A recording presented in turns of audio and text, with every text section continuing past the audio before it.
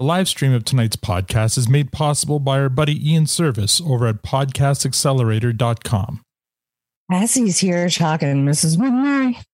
Get your cocksucking G&Ts in a hurry, because between the lifestyle I'm living and the zero fucks given, pay attention. This might get a little slurry is all I know. That fresh produce stand there, that's a beauty. What do you listen to? My favorite murder podcast. Taggart and Torrance podcast. The produce stand. Fucking sexy. It's Thirsty Thursday. And that means we are once again hanging out at the Produce Stand, a podcast covering everything in the universe.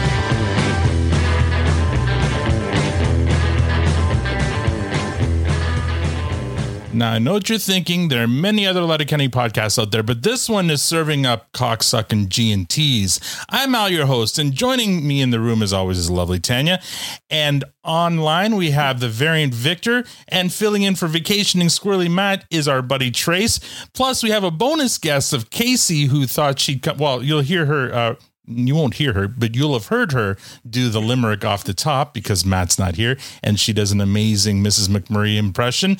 And joining us tonight, she's a writer, editor, wannabe comedian, an ambassador for the strange, a strong Indigenous woman, and the president of the Mark Forward fan club. Please join me in making some noise for Kassie. Wondrous. Oh my Lord. Oh my god. Oh my god. Yeah. Wait.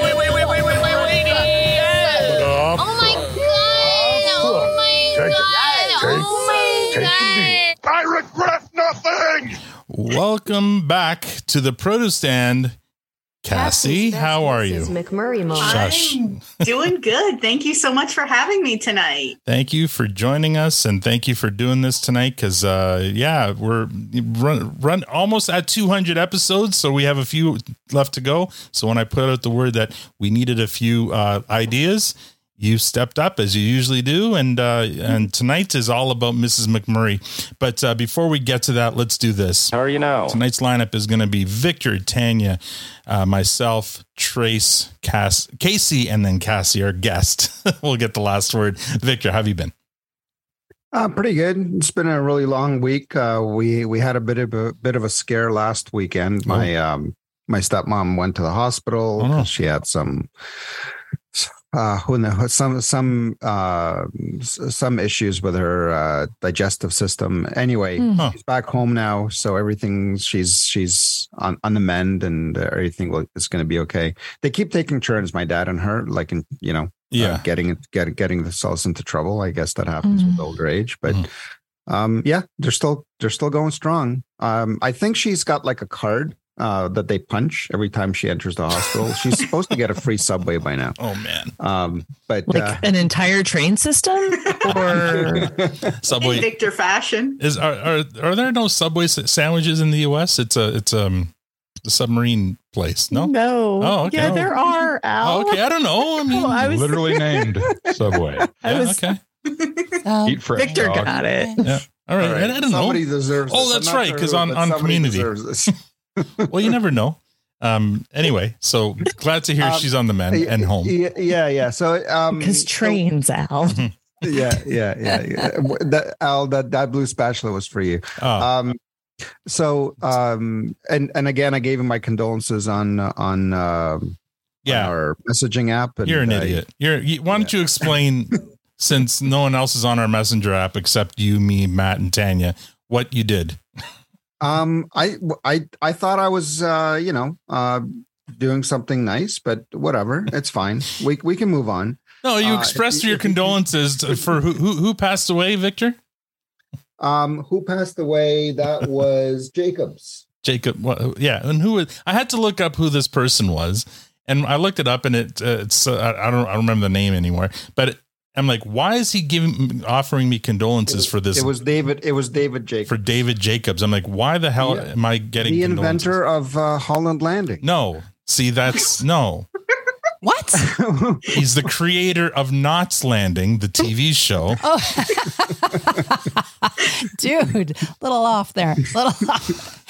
Whatever. Oh, you're going to break Kassie. Represent, buddy. I passed along. Heart's in the right place. No, it isn't. A man tries to do a good thing and whatever. I missed that one. Speaking of medical dramas, we binge watched kind of this show called Painkiller on Netflix, which is about the opioid drug. And it was good. It was with Ferris Bueller. What's his name? Matthew Broderick. Yeah, Matthew Broderick. Not playing Ferris Bueller. Okay.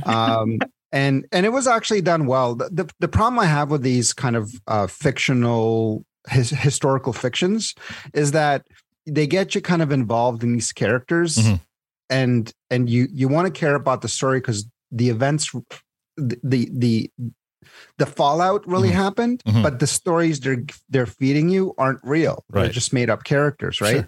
Sure. So I don't know how I feel about it, right? Because afterwards you're kind of like, you're angry, but you're not sure if you're angry at things that really happened or things that didn't really happen. You know what I mean? So, how did you feel about the parents doing the intros? I thought it was the only thing that was connecting us to the reality of it, to be honest.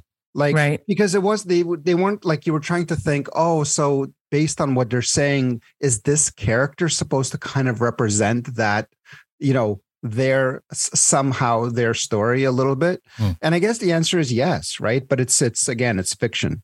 Well, but it's not, it is, and it isn't. And I think that's what's difficult because there are so many cases. I mean, where I live is a half an hour drive from a city that is just riddled with meth, and fentanyl came in, and the opioid, like, we are in the heart of the opioid crisis in Virginia. And that's where the show and it all went down here in the state. And so the hillbilly heroin.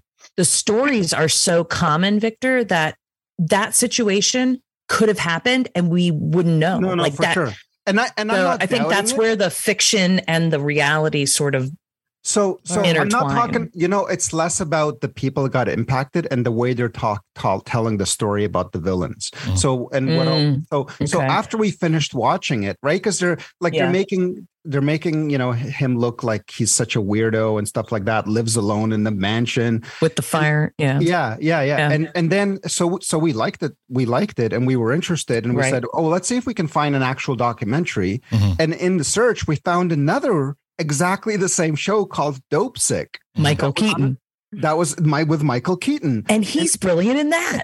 Yeah. And we're halfway through it, but it's such a different depiction. Like, again, the victims are going through the same sufferings, but it's not like these young, dumb blondes that are selling this drugs. There's more kind of down to earth salespeople. It's not just young, hot girls, right? So it's interesting. And they make somehow him seem even more creepy. But in this one, he has a wife, but in the first one, he doesn't have a wife. It's like, or like you never see. So it's just very interesting. And again, makes you wonder how much of what they're feeding us is just for dramatization. So we really see them as villains, like, Batman villains, as opposed to like people. So it's very, very interesting. And I recommend both. Actually. Yeah. Dope Sick. That's an older one, right? That was, it is older. Yeah. Okay. But they're literally the same. Like it's the same thing. The same story. Yeah. Well, 10, how have you been? Oh, hello. I haven't watched that show, but I'm interested. You wrote that down. I don't know what it was a name. I'll get it from Victor later. All right. It's been a crazy week. We're on Thursday and the week's been a blur. The month has been a blur. Like, there's just been so much going on. We had a wedding that we went to. That's right. Yeah. We had my mom's birthday, took her to a lavender field. That was really cool. Oh my gosh, what else was going on? The kids are doing activities. Our son's learning to drive, which is scary. There's just so very much. I'm so jealous of Kassie. Her boys went back to school this week, and ours still have 3 weeks to go. Yeah. And I'd love for them to go back to school tomorrow. And I feel like I keep on doing this where the last couple of weeks I don't have anything scheduled for them, which is a bad on my part, because that's when they should be, because they're just like sitting. And I'm like, okay, well, just enjoy that sitting because that's it. This is like the end of it and you need to go back now. Yeah. But it's just been super. Work is insanely busy. I didn't even know that there was that whole person who invented Holland Landing was in there. I didn't. It wasn't newsworthy. I mean, didn't even know that. No offense to his loved ones and family and fans of Knots Landing. It was not newsworthy. I didn't even know it happened. I have not lifted my head up to breathe. I feel like Cinderella at the moment. And Awesome says, let them do nothing. I agree. Sometimes kids just need to be bored. That's when creativity strikes. They're not bored though. They've got their tablets and stuff. So it's well, take them away and then let them be bored. Then that would be one thing, but take them away and let them be bored and we'll see what happens. But we've been good. We've been busy.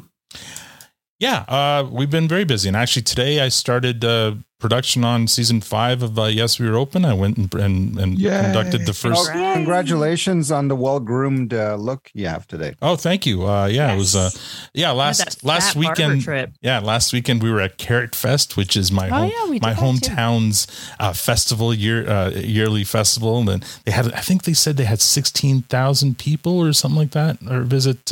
16 or 16. It was busy. It was a lot. It was a lot of people. It was good. Wow. Anyway, I took advantage of, there's a barber that I like going to, but I always have to book them weeks in advance, but they had a tent set up at the festival. And I'm like, how long before I can get in there? And they're like, we can take you now. I'm like, perfect. So, I took advantage and got done for my show that night. I had a show to play in Barrie that night. So yeah, win-win there. And then I started this week with season 5. Today I was in Toronto, downtown Toronto, at a really cool place called Stacked Market, which is basically an outdoor mall built with shipping containers. And it may sound weird, but it was really cool and a very cool environment and stuff. And the people I was interviewing, they were part of that market. So I went there, an Indigenous store, the retailer that sells stuff made by Indigenous artisans and fashion designers and stuff. It was really cool. And I had a great time interviewing them. Oh yeah. I saw your post on that. Yeah. So that was today. My off season is ended. Now I'm going to be busy, really busy for the next 3 months. So it feels like we were already I don't feel like I had much of an off season, but anyway. So there's that. Tanya didn't mention, but we did start watching, and it's an older show. I think maybe somebody here talked about it, and we finally got into it. It was Lie to Me. And I don't know who mentioned it. Whoever mentioned that, thank you so much. Tanya. That is I never want it to end ever. It's just my favorite show. Tanya's a big fan. I'm enjoying it too. It's pretty cool. So that's what we've been kind of watching on our. I feel like I'm watching people now, like to see whether they've got like facial twitches and stuff. But other than that, last week we had a really great time. I hope you guys enjoyed the match game. I thought that was a lot of fun. I hope to do that again. And I'm looking forward to having kind of a regular episode this week. So I'll move on to Trace, who's filling in for Matt. Trace, how have you been? I have been good. I am currently spending this week cooking alive every day. And you wake up and it's about 78 degrees. Oh yeah, you guys. And it just goes to 99, 100. Wow. And I'm a perpetual state of sweat and funk, and it's miserable. As far as TV shows, this is sad, and I'll probably catch all kinds of hell, but I discovered Wicked Tuna. Wicked Tuna. Okay, what's this? That's a reality show about tuna reality. Fisher. Come on. Oh, tuna. Okay, well, all right. That's fine. A reality show for what? To these people for fishing? Cape Cod accents. Yeah, for catching tuna. Yeah. They're from Gloucester. Mm-hmm. Is that like next to the fireplace station channel? Yeah, it's right there. No. Anyway, the dadliest catch. I go Not back the and deadliest, forth. Just the dadliest. So Trace sent me the this week's limerick. Well done, by the way. And then and asked me if I wanted him to read it for him, record it for him, since Matt wasn't going to be here. And I said, "How about you come on instead of Matt?" And he said, "Sure." And then he invited Kassie on to do the limerick because, well, Kassie does an amazing Mrs. Max. So that's why we have two guests here. Kassie, how have you been? I don't know. That's all I know. That is the most honest I can get with you. It's been a whirlwind. Mm-hmm. It's been a bit rough. I have had an uncle pass away a couple weeks ago, my mom's oldest brother. So that's been really hard on the family. Mm-hmm. And then my other uncle is fighting some cancer, and that sucks. Everybody knows cancer sucks. Yeah. And then on the other side of that, the kids started school this week, and I have a middle schooler and a second grader, and like independence looks good on my oldest kid, and I'm really proud of him. And that's good. I also have to get up at 5:30 in the morning. That sucks. So I'm been tanked every day this week. Yeah. And so it's easy for me to slip into McMurray tonight because I am knackered. Yeah. So, but glad to be here. Thank you for having me. Yeah, absolutely. Anytime. Love you guys. And Kassie. Hello, hello. This has been a incredibly busy week. The other person who works in my office in the portals division that I work in, so she went to a different job. So now I'm doing basically two people's jobs smashed into one. Don't you love when that happens?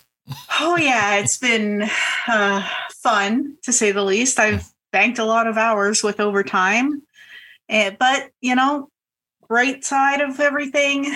Today was like Christmas. So I've been training for the Tough Mudder obstacle run, which is at the end of September. I came home to a parcel on my doorstep. And this friend of mine, his name's James, he's an amazing artist, sent me a shit ton of artwork, gorgeous artwork, including a bunch of Letterkenny caricatures, and oh my gosh, it made me so happy. Oh my gosh. I'm showing Tanya the pictures now. Wow. He's really good. That is He's amazing. Yeah. And in the one picture that has Letterkenny and then it has all the characters. Yeah. If you look carefully, you can see my dog and you can see his caricature of me. He added you into the yeah. No, there's Riley. And where's Kassie? There you are. Okay. Yeah. Beside the ostrich. Yeah. Very good. So that was really, really cool. And I was already on a high because I've decided that I'm signing up for women's hockey in one of the towns close to me. Amazing. And I got all my new gear today. Yeah, I saw the picture of that too. Yeah. That's awesome. Kassie looked like she was about to throw a shoulder into somebody. Yeah, you look like you should be in the next season of Shoresy with all that get up. I'm just saying, if anybody wants to recruit a women's hockey player. Very cool. Nice. Well done. So it's been a good day on top of a horrendously busy week. Let's put it that way. Well, it sounds like everyone's been busy, and Kassie, you especially probably need a little bit of a coffee. So why don't we listen to this word from our sponsor?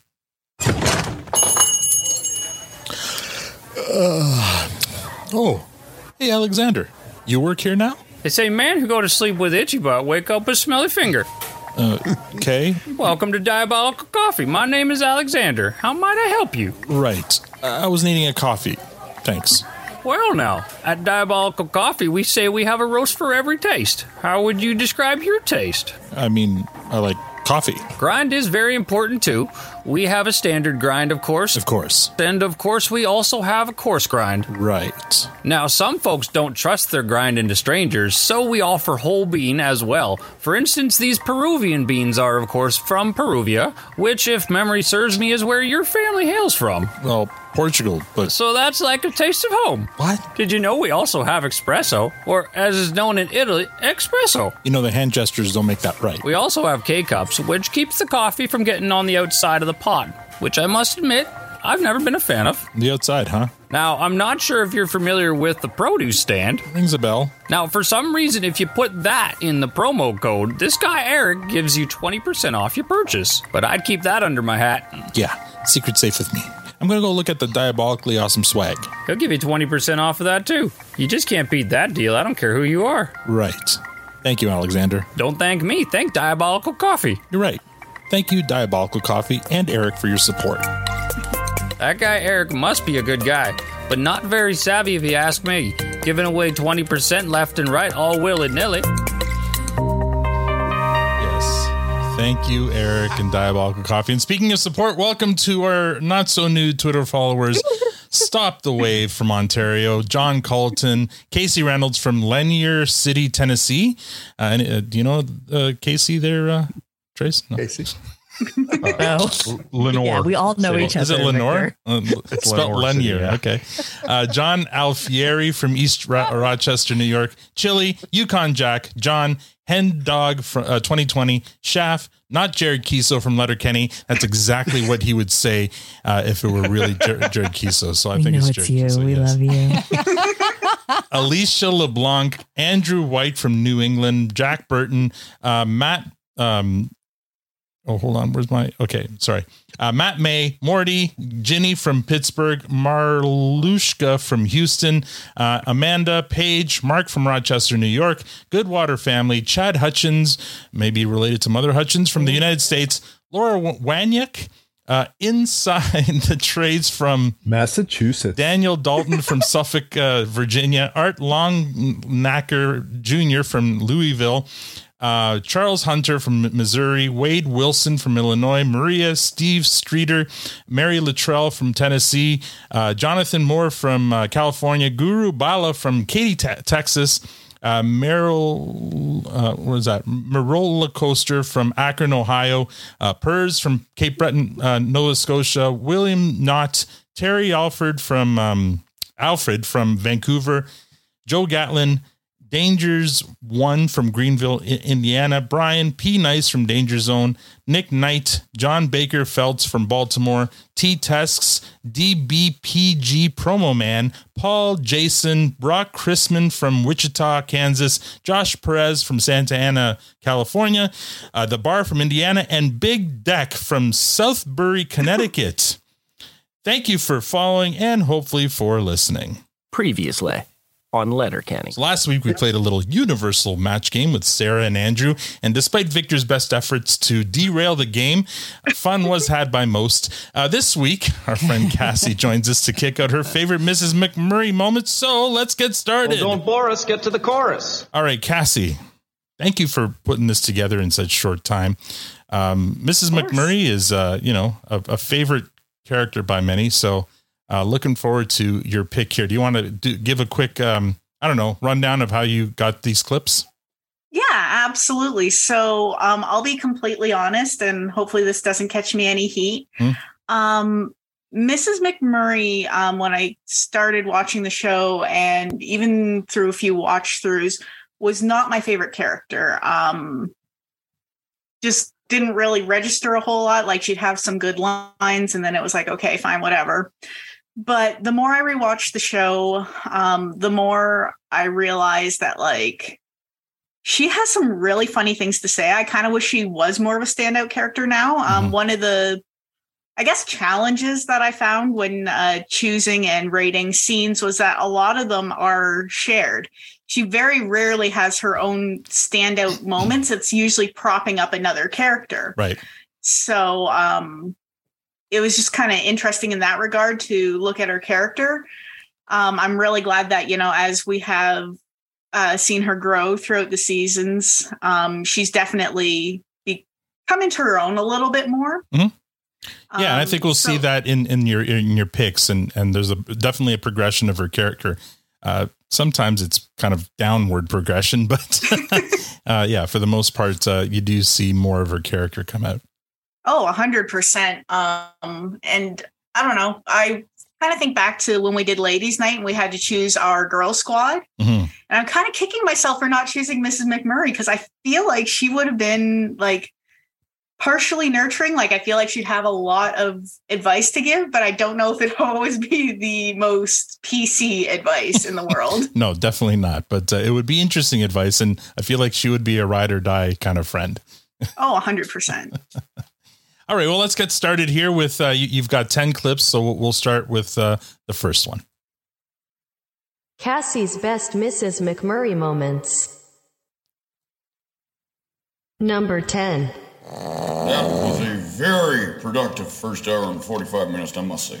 On to item number 29 or 39. Yep. Still item number 28, baby. Item 28 is a two-part item.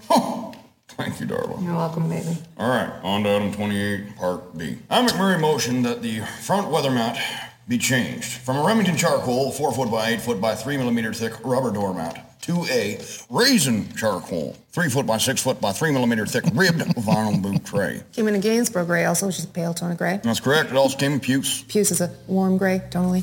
Gray tones don't clean up as well as dark tones, hence raisin charcoal. Better look goddamn clean after you're done cleaning, cocksucker. That's what I always say. Would they remember? Second my motion? A second, baby. A second so hard. Thank you, baby. I knew you'd second the shit right out of it. Dan. Daniel. He's a real deep sleeper. Oh, super deep. Like he fell asleep at the IMAX during Transformers 2. Fell asleep right in the back of a garbage truck one time. It's tolerable. Daniel. Did you know dogs sleep for 80% of their lives? You want to know what? He might be faking it. He's faking it. Always faking it. I can see he's faking it. Are you faking it, Dan? Look, I can see one of his eyes are open. Yeah, he's faking it. Daniel! Don't touch it, it hurts. You better cut out all that goddamn snoring before I stuff a cocksucking work sock down your skull cave. Keep going, baby. Everybody's listening. Everybody loves you. Thank you, darling. Better listen to her, Daniel. Now, I'm sure. So I'm going to go out on a limb here and say that's the most sober we'll see Mrs. McMurray in any of these other clips. I think you're right, to be completely honest. I think that's one of the first times, if not the first time, she had a speaking role. And it's a perfect example of how much she props up other characters, plays off of other characters really well. And I love her loyalty to her husband, you know, regardless of their quote unquote lifestyle. Like, I don't know, my heart melts a little when she's like, keep going, baby. Everybody loves you. Like, she is there. She is there to support. And I do really appreciate that. Yeah. And that one's, of course, from season 2, episode 1, A Fuss at the Egg Hall. Victor, you know, I know that she's not one of your favorite characters, but does this scene bring back any memories? You know what? I had to actually kind of remember because she's just, you're perpetually drunk in almost every scene after this. Yeah. That you kind of forget that she started out sober. So so I have no qualms with this scene. I think it's spot on. I wish there was a little more balance to her personality, because it's not that I personally don't have a problem with her. I think she's great. I just generally am not amused by perpetually drunk people. That's all. Sure. So yeah. So it's nothing against Miss McMurray. 10. Oh man, I think I have to kind of agree with Victor, which is weird. But I agree. Like, this was refreshing to see her in a non-intoxicated way, and you know how she is. She always, though, she's very consistently always backing up her husband. Yeah, she's always very supportive of him, and I love how she plays off of people. That doesn't change, but her drunkenness definitely does change, and it gets harder and harder to kind of understand her sometimes.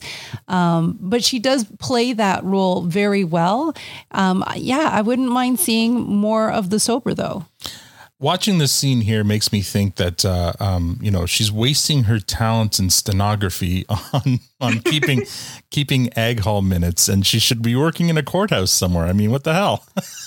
Anyway, that's a fun scene, obviously, from a really fun episode, and it's great to see her, and the whole, you know, waking up Squirrely Dan, and he's like, "Don't touch that, it hurts," or whatever he says. Just classic Squirrely Dan, back when we were all in love with the guy. Why was he giving money to Wayne? Oh, before this scene, Wayne bet him that he was going to be asleep 2 minutes into the egg hall meeting, and he paid up, true to his word. Trace, what do you think of this scene? I personally think that as far as the sober drunk thing, as much as I love it all, no character on Letterkenny will ever be, you know, expounded upon for its depth. You know, they're almost caricatures in themselves. Yeah, and they all are. Yeah. And let's be fair, To be fair. There you go. The oversexed. Let's be fair.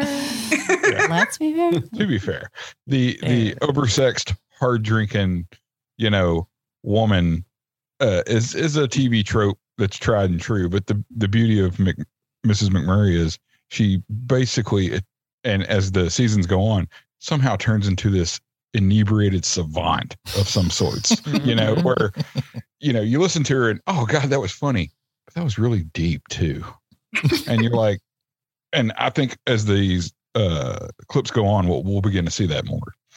Okay. Well Kassie? said. Kassie? Yeah. I don't know what you people think makes you think that she's actually sober now. She just could be coming down. Like she could be in between drinks just for the thing. Like I don't buy that she's completely sober. Well, it might be a morning meeting. Yeah. I'm saying she's not slurring as much as she usually is. Yeah. So she might be. No, but she's definitely, if that's how she normally talks, then it does. I don't think it gets that much worse though, because I think she was just like, that's all I know. She was tripping. Right. Like you see that really early. Yeah. Yeah. The roller coaster that is her cadence. So I'm prepared to think that she's been drunk. And yeah, I love this origin scene for her, because you really get to see who she is as a character. Yeah. Drunk since their wedding. We also saw we also saw the same progression though with Mr. McMurray. Like his slur of speech really, I think they both kind of tied into each other, because they both got harder and harder to understand. Yeah, he does. More and more marbles in his mouth for sure. Yeah. Well, I definitely find if I'm talking to somebody who has a specific cadence, if I talk to them long enough or I'm around them long enough, I tend to pick up things from them. Yeah, I do. So it kind of makes sense that they worn off on each other. Yeah. All right, I'll say progress now. So. Yeah. See, there you go. Well, the Canadians are rubbing off on him. I will not say who's going to rub off on us? Paprika? What was it? Paprika. Paprika. I won't say that. No. Sorry, awesome. No, Sorry, it's awesome. paprika. Won't do I it. used to say progress. Now I say progress. There you go. You've really made some progress there. That's very meta. Next thing he's call it the washroom. Next thing he's going to just Trace, just for the sake of you keeping your job, stick to Imperial. Don't switch to metric, or else you'll get fired, I'm sure. Oh, yeah, really? All those truck parts and measured in millimeters and instead of inches. And what was it? No, we hang on. There are other brands like Volvo trucks, all metric. It's all metric. Yeah, that messes you up.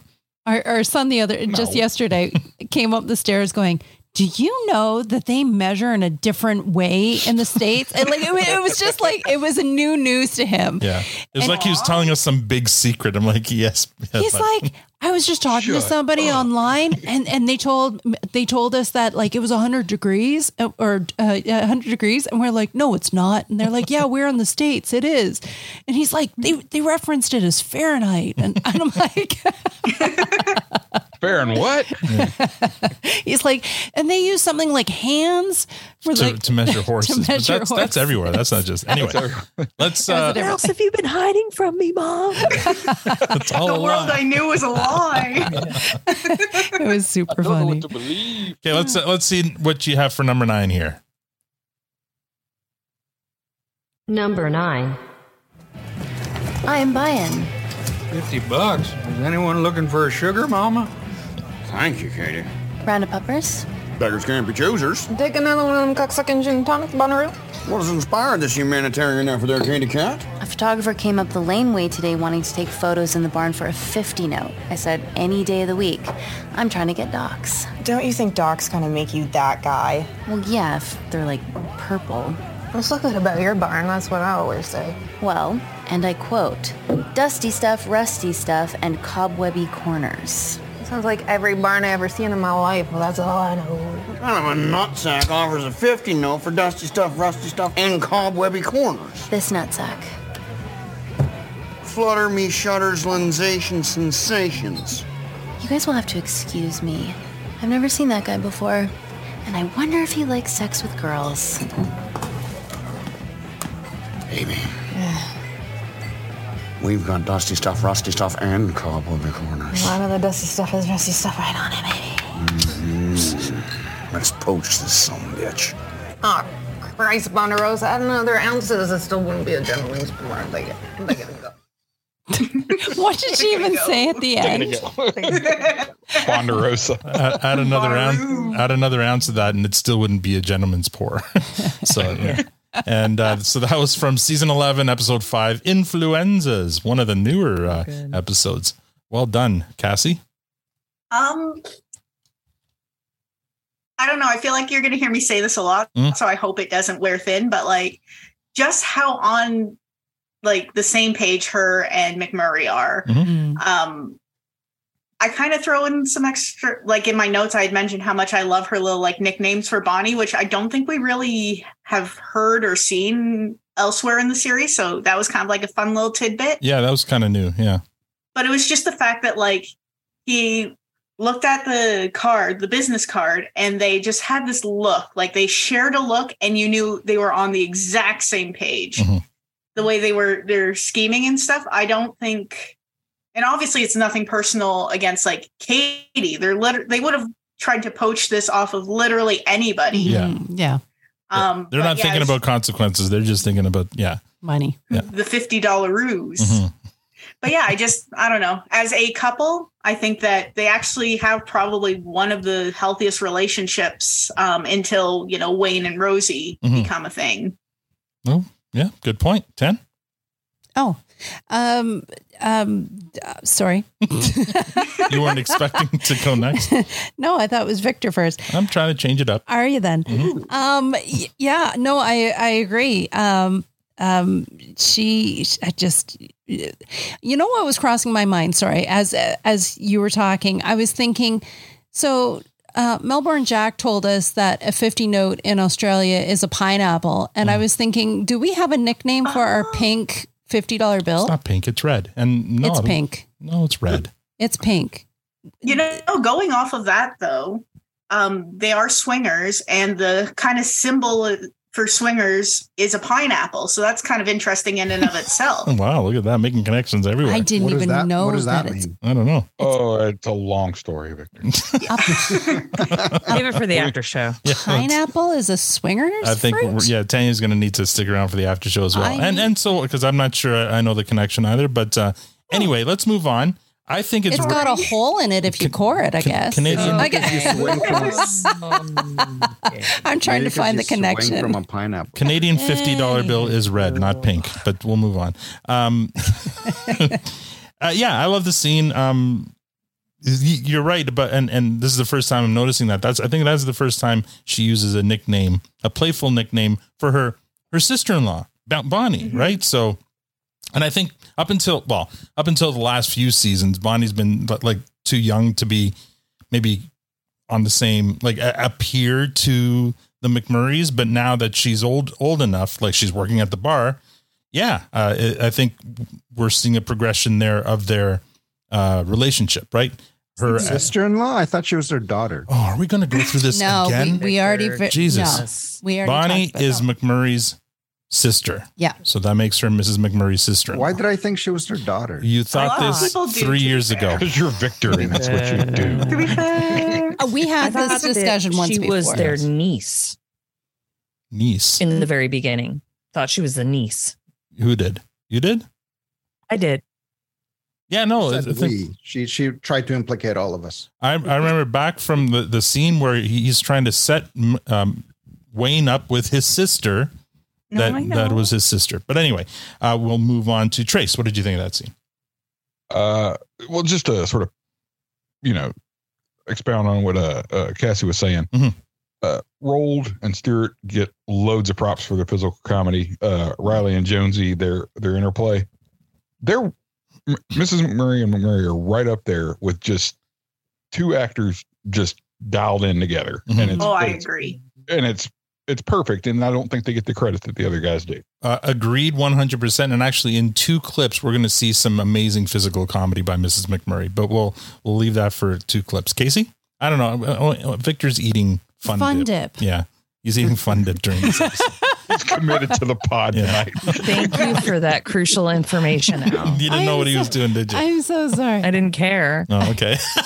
Not that this is an audio medium or anything. Right. Kassie, what do you think of this scene? how many different ways can she say, that's all I know? Yeah. Her delivery of this, that's all I know, I felt like I saw for the first time. I feel like I've taken her, that's all I knows for granted. And that's what I'm going to be locked in for the rest of it. Because in this scene, she sort of drags it out, and the ending, like the physical comedy that we're going to be looking at, the subtlety with which this woman, Melanie, can perform and deliver a phrase to mean something not the words that she's saying. Like the dusty stuff has rusty stuff on it. That's all I know. And then she's like she snaps it physically. Yeah. So that's all I know. Victor? I didn't understand what the hell she was saying towards the end. This is going to get so fun, y'all. Oh, man. That's all I know. All right, let's move on to the next clip. Number 8. Number 8. I can't see a fucking thing in here, McMurray. Well, that's the only way to catch a ghost. That's all I know. What do you got for gin there, Gaylor? Don't know, because I can't see the bar. I get into one of them cocksuckers when you locate it. We're not convinced that it's a ghost, McMurray.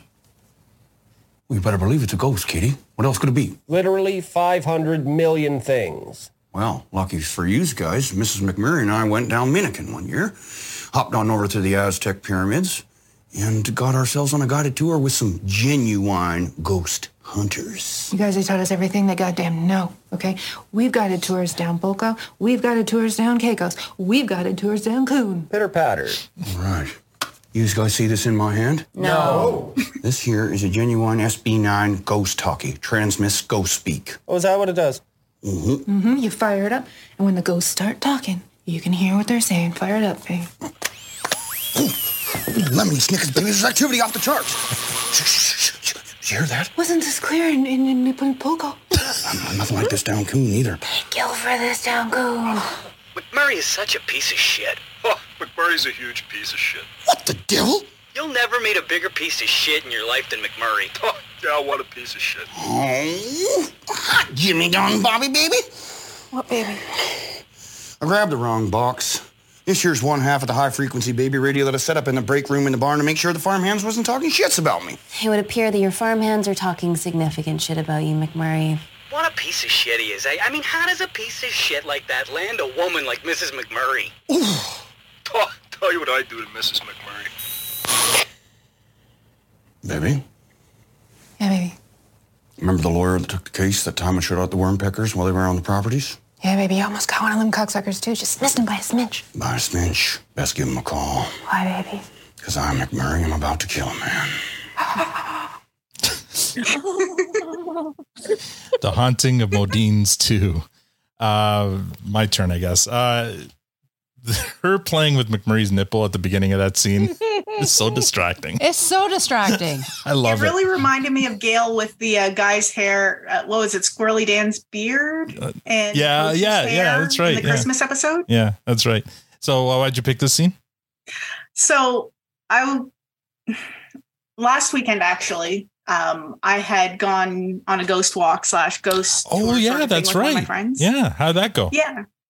It was a lot of fun. Mm-hmm. It was spooky, as you know, it should be. Were you were you pinching on somebody's nipples too, or no? I was not. Well, maybe that helps with the scariness. I don't know. That's yeah. part When of you it. go with one of your best friends, you probably don't want to do that. No, we didn't that's not set any hard rules. That's So not a line you cross. Probably when you should do it. Yeah. I'm playing with Alan's nipple right now. That's all I know. So I felt spirited in that regard, and I love their enthusiasm for the actual ghost hunting side of things. EVPs are always really, really interesting to me. Whether you believe in ghosts or not, I just think it's really, really interesting. And I just love the fact that they specifically said, "Oh, we have guided these tours in Cancun and Poco and all that." Right. And then that switch to, again, just really supporting McMurray when he turns on his walkie-talkie thinking, it's a spirit box, and all he's hearing is people trash talking him. Mm-hmm. I just love, again, her support and stuff. Yeah. You can probably just take a shot every time I say that, Sure. and we'll have some alcohol poisoning by the end of the episode. But yeah, and because Letterkenny is so based in reality, or quote unquote reality, putting them in this kind of unreal situation, like ghost hunting, just makes such a fun context for it. Sure. I kind of liked also that when she hears the barn hand say that, you know, she's really fine and what they would want to do to her, she doesn't ever look flattered. She only ever looks embarrassed for him, for McMurray, right? Which again, it just kind of shows the supportiveness there, right? Trace, what'd you think? 100. On this one, the thing that I like the most, and you see it time and again, is just when McMurray goes on, his tangents of absolute batshit lunacy. That's when Miss McMurray gets the most turned on. I'm about to murder a man, and she's like, I want you now. And whenever it's like, you know, he goes off on something that's even more hard to understand. Yeah. She's getting down and ready. Yeah. They've truly found their match. Yeah. Kassie. This is not my favorite episode of Letterkenny. What always sticks out for me is how the McMurrays are acting blind. Like I think that the people at the bar are talking to the sound, but I also don't think they're playing like they're in pitch black dark. But like Mr. McMurray absolutely is. And so is she. And I think that that's the most hilarious bit of it. But this is not one of my favorite scenes or one of my favorite episodes. So like, meh. Yeah. Awesome. What was reminding us, one of the voices on the radio is done by Jared Kiso as well. So once again, he takes every opportunity he can to flex his different voices on this show. Victor, what do you think of this? Yeah, not much more to say except that she didn't seem as drunk as she is in other scenes, and she may not even be drunk in this scene. Like she seems pretty kind of, except, you know, for playing with his nipple the whole time. And actually when they were saying what they wanted to do to her, it looked like she wasn't flattered, but she got even more turned on with him. She started like kind of rubbing his shoulder more, like, don't worry, honey, I'm with you, kind of thing. Yeah, they're soulmates. Yeah. But yeah, not much else to say here. Tim? I honestly feel like I was watching it for the first time. I don't remember this episode. I was like, when did this happen? I don't remember the episode. Halloween special. You'll have to watch it again. I don't remember it. No, you don't have to. I just, It's not a very memorable episode. It's not even my favorite. I don't remember. Well, it's the one where you mistook the pig hoof as. Yes. I was wondering if it was that. Yeah. Is that because they were referencing the ghost of Uncle Eddie. And so it was the jar that I thought there was another. Yeah. And okay. So the whole episode isn't in the dark, just that part, girl. That specific part. Yeah. It was super distracting, her playing with the nipple, and she's just hilarious. She's hilarious. Both of them are. Yeah, it's good. All right. Now we were talking a bit earlier about physical comedy. I think this clip here shows off her physical comedy the best. Number 7.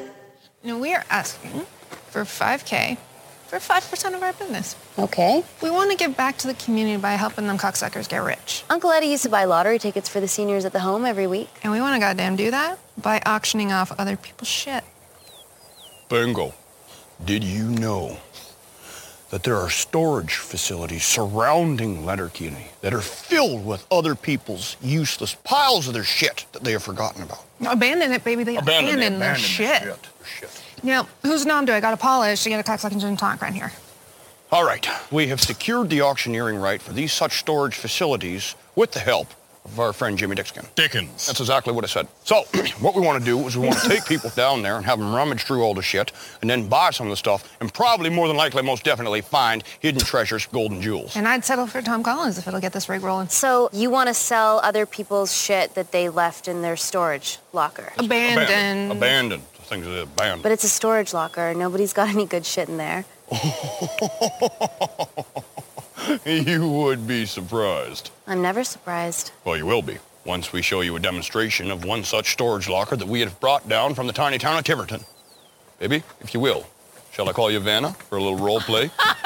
Oh, baby, you know what I mean. All right, and a 1, and a 2, and a 3. Got a beautiful set of DVDs here. Let's start the DVDs galore. Look at that. 1, 2, 3, 4, 5. That's $50 guaranteed in for sure for DVDs alone. Then we got a VCR. That's a vintage VCR. Guaranteed $50 for that sweet piece of machinery right then and there. Maybe 100, maybe 150. No big problem. What else we got, baby? Fishing lures. What man doesn't want them? What man doesn't need them? What man can throw fishing lures all over the goddamn place? Hundreds by the thousands. $5 a fishing lure guaranteed in for fucking sure. So you got 5, probably times 100, probably $5,000 right there sitting alone in that box. That microwave was probably touched by Mahatma Gandhi, easy. Maybe even Jesus. The probably thing, I guarantee you, is worth $100,000, no problem. Bit generous on your valuations there, bud. All right, 100,000 might be too much, but maybe 50,000. What do we got now, baby? Looks like we got a handyman storage locker, baby. Handyman storage.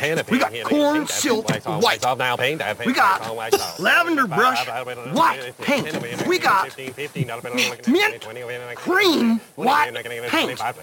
You can cream all over the place, all over your ceilings. You can come in here and buy all of that paint and paint their apartment and give you $100 cash in your hands. You hear me? What else we got, baby?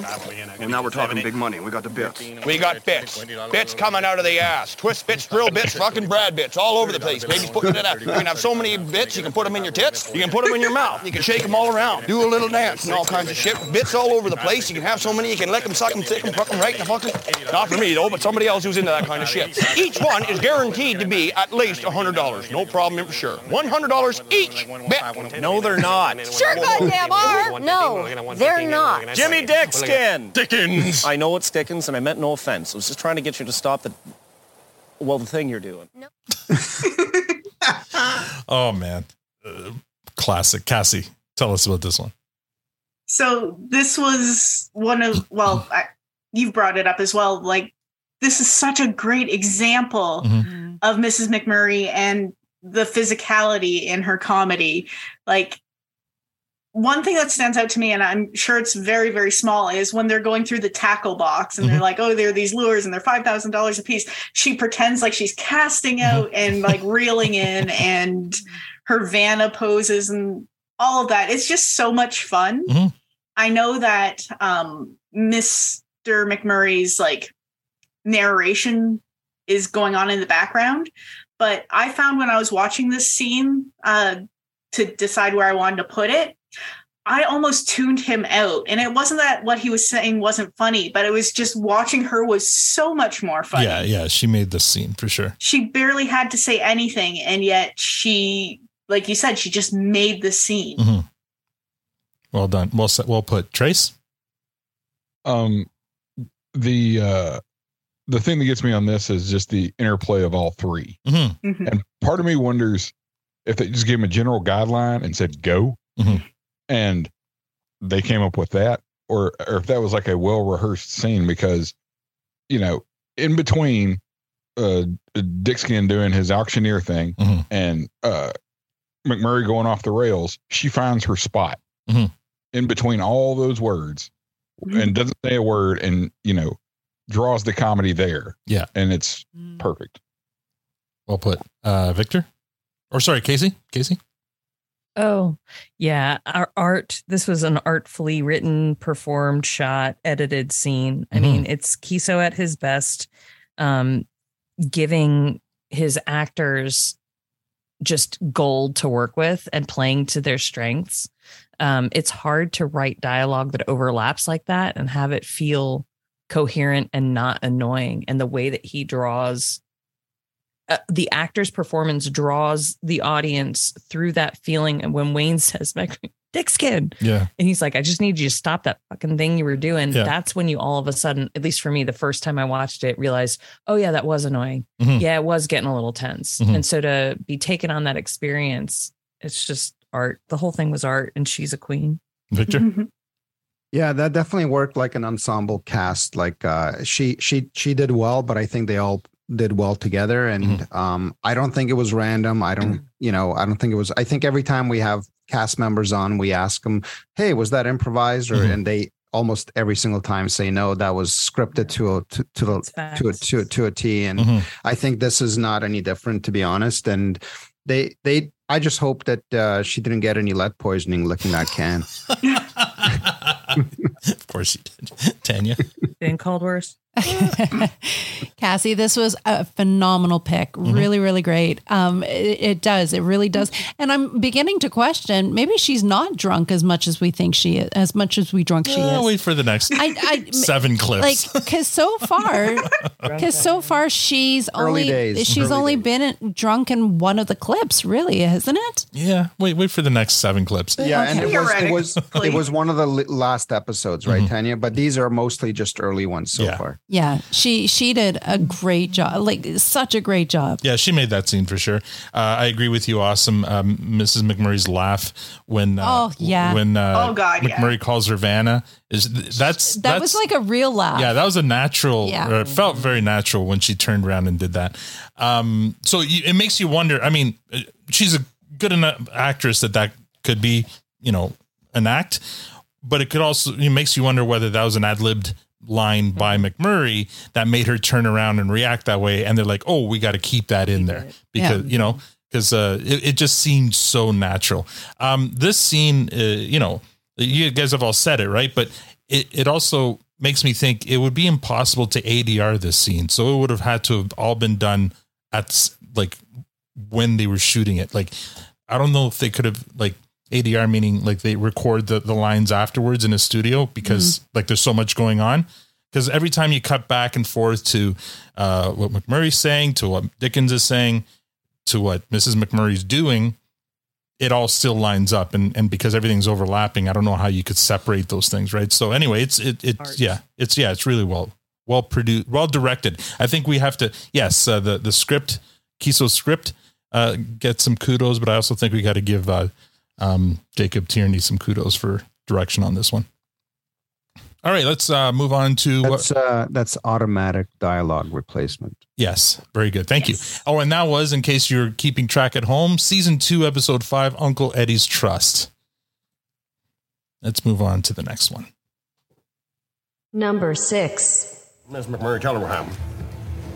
He drank about 20 gin gash out the two of us. You what? I drank about 20 gin gash out the two of them. How's that go? So, I'm stripped down. Toes the spinner. Oh, yes, ma'am.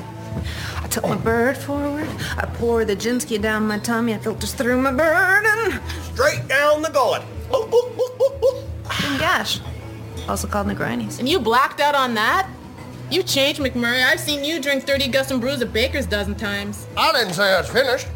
Nothing new, Gaylor. None of this not getting you a wee bit fidgety. And then? And then I was just gonna tell you, and then tell me. All right, by that time, we're about 3 grams deep on the cartel crumbs. Don't forget about the 20 gin gash.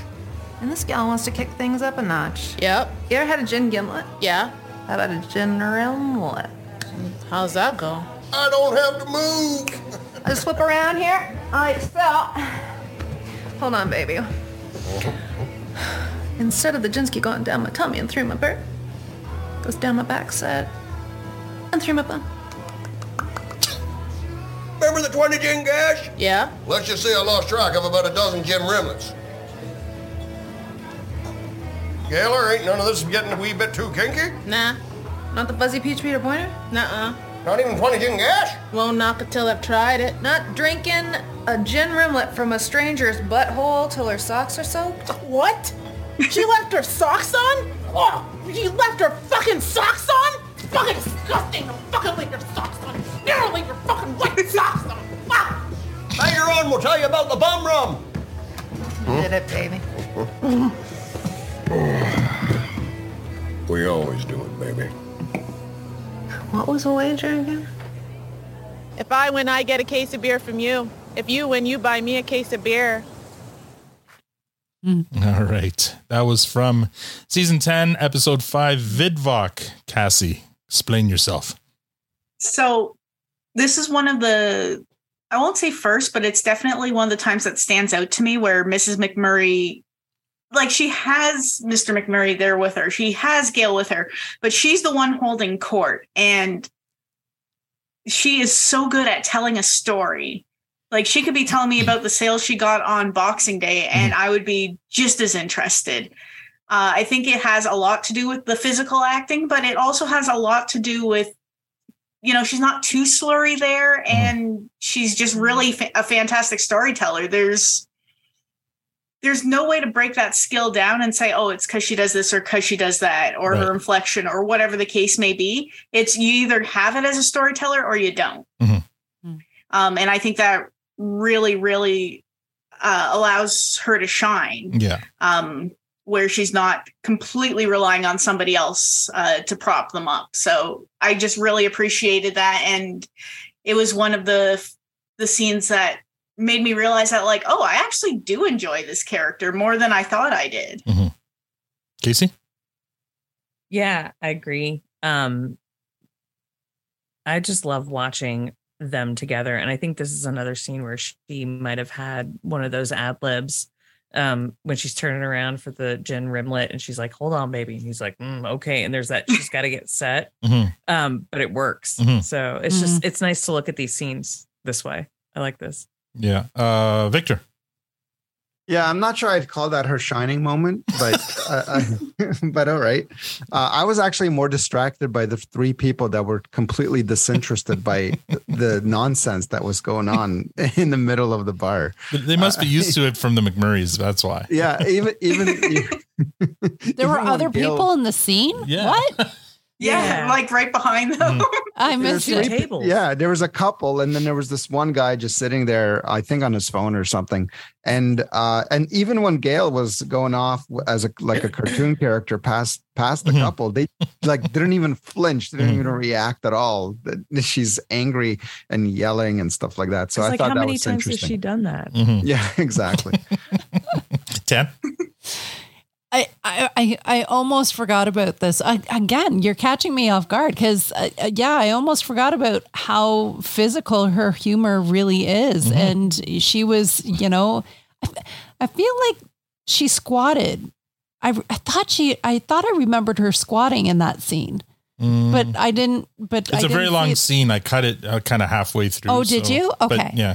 Because I feel like there was a lot of bending going on. I feel like there was a little bit more. I think I remember a squat too, Tanya. Yeah, I feel like there was more physical humor to that, and I do remember seeing this scene once before, and we were watching Gail's reaction because her reaction to the whole socks and her physical. She bounces off of Mrs. McMurray's physical. Have we done a Best of Gail episode? I can't remember now. Yeah, we did. Okay, I don't know. Kassie did it. Okay, yeah, Kassie. Yeah, it was a great episode. I loved it. So this was likely one of the clips Kassie picked for that episode. I loved when Gail, every time Gail's like, how does that go? And this is the first time we, I think, realize that a lot of what the McMurrays are doing is a shtick to see how off-putting they can be to the people around them. Yeah, and get a reaction. And the more they push and they're not getting a reaction from Gail, the harder they push and the more extreme the story gets. So I remember talking about this scene, thinking back to wondering whether a lot of what they're saying is they're just making shit up because they get off. Certainly when they start talking about the Dominican. Yeah. They get off as a couple. The things that happen. They get off as a couple getting reactions from other people and they'll amp it up until they get the reaction they're looking for. In this case, all they had to do is mention socks to get Gail to react. But I love Gail in this scene. And I think it was a fun scene. Great pick. Trace? On this one, I want to take the fact that Melanie Scrofano as the actress, I'm going way out on a limb here, but I've got to assume that whatever she's into is not as far over as Mrs. McMurray. But if she doesn't have the commitment and the conviction to play Mrs. McMurray, that entire scene dies on the vine. Yeah. She's definitely committed to the bit. I mean, sure. Yeah. Even if everything she says is an abomination to her morals and ethics, she's in for the penny, in for the pound. Right. Well put. All right. Let's see our next clip. Number 5. I got a question for you. Question.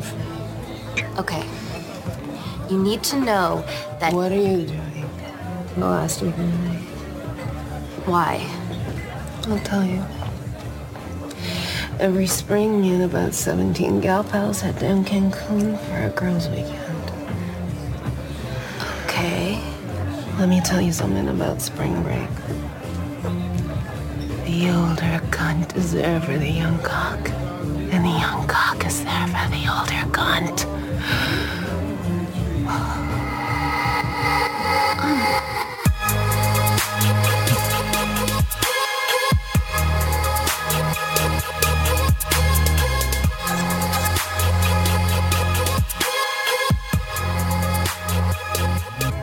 They look so in love. Got every reason to believe they are, bud. But they... Miss Katie's? What? A wee bits earlier, I suggested, quite gently, that what the McMurrays do is nobody's business. I remember. I remember you shouting at me. I'm sorry, Squirrely did. That's okay, Miss Katie's. We are, none of us perfect. And that is what I appreciate. Can I borrow somebody's phone to call Anik, please? No. But what have we learned through all of this, Miss Katie? Different strokes for different folks, I think. I think you just nailed it. Get a little closer, let's go. Ooh. All right. Season 6, episode 5, different strokes for different folks. Kassie. One thing you'll notice when I make these, or when I'm doing my best of episodes for you guys, is that obviously the character themselves is forefront. But something I find so interesting and important is how other characters react to them. Mm-hmm. And I think it's almost like having narrators who are part of the audience themselves, muses, if you will. Katie says how like they seem like they're so in love, and like obviously she's talking about the fact that they're swingers. Mm-hmm. So I like that kind of peek behind the curtains, because I think a lot of us think the same thing, like, oh, they're a perfect couple, but then they're doing this thing where they're with other people. Mm-hmm. But that's within the consensual confines of their own relationship, and mm-hmm. I think I assume Jared Kiso is the one who wrote the scene, or whoever wrote it. They really had their finger on the pulse, because I think for a lot of people, that's not maybe what they think of when they think of a committed relationship or marriage, right? But it's really represented well. And the secondary, well, there are like 3 points that I want to make, and that was one of them. Mm-hmm. The second one is I love the polar opposite of when she's talking to Katie and, you know, talking about down in Cancun and all this. And it's, you know, pretty, I guess, nasty or naughty. Mm-hmm. And then it cuts to them like slow dancing and being so in love, like something you'd see at like a wedding reception or something. It was really, really sweet. So I love that dichotomy there. Yep. And then the third thing, and maybe this is me digging too far into it or looking too far into the symbolism, but again, you have the gang talking about them and how, oh, we have no reason to think they're not in love. Like what they do is their own business. They're such a great couple. They're having their sweet moment on the dance floor. And then comes in Mary Fred. Mm-hmm. And again, there's that dichotomy of true love versus what she did. Right. And yeah, we're audio, but I saw Kassie throwing some birds. Mm-hmm. Yeah, everyone's going boo, Marie Fred. So I think it's really nice to see that kind of mirror image. I don't know if that's something they meant when they set up that shot, mm-hmm. but in hindsight, once you know how that storyline goes, it is a very interesting comparison. Mm-hmm. Mm-hmm. Now, I edited that shot for time, but if I'd let it play, what we do get is this is the scene where Wayne decides he's going to propose to Marie Fred. They start dancing with each other, and then he looks up and you can see a look on his face. The look on his face changes. And then next cut to, I think the following episode, he's going to buy the ring with Katie. So, the juxtaposition for sure. If that wasn't the plan to have Marie Fred do that, in later seasons, I'm surprised because it looks like it looks like the dichotomy there is perfect. Victor? Mm-hmm. Yeah.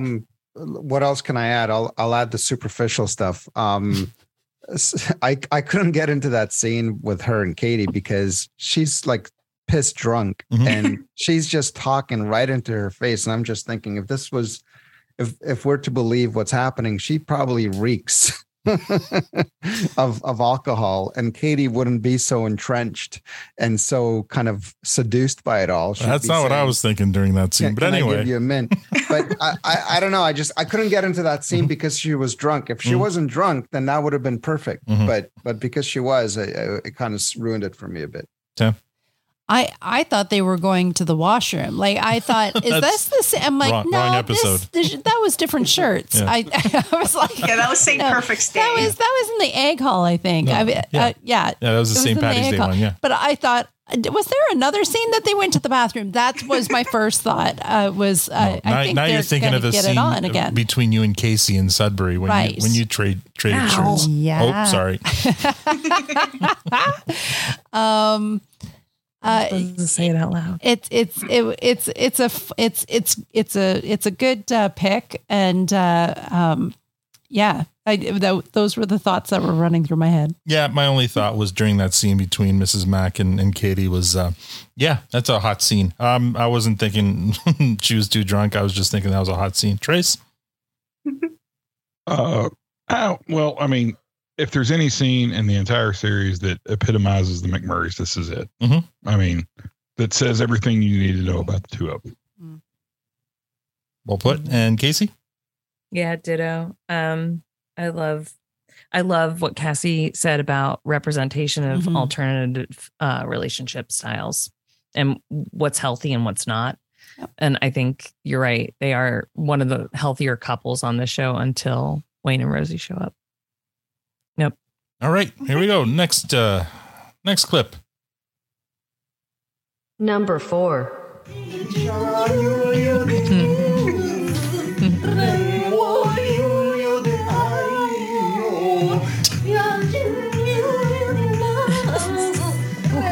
got the voice of an angel, doesn't she? Oh, it's catchy.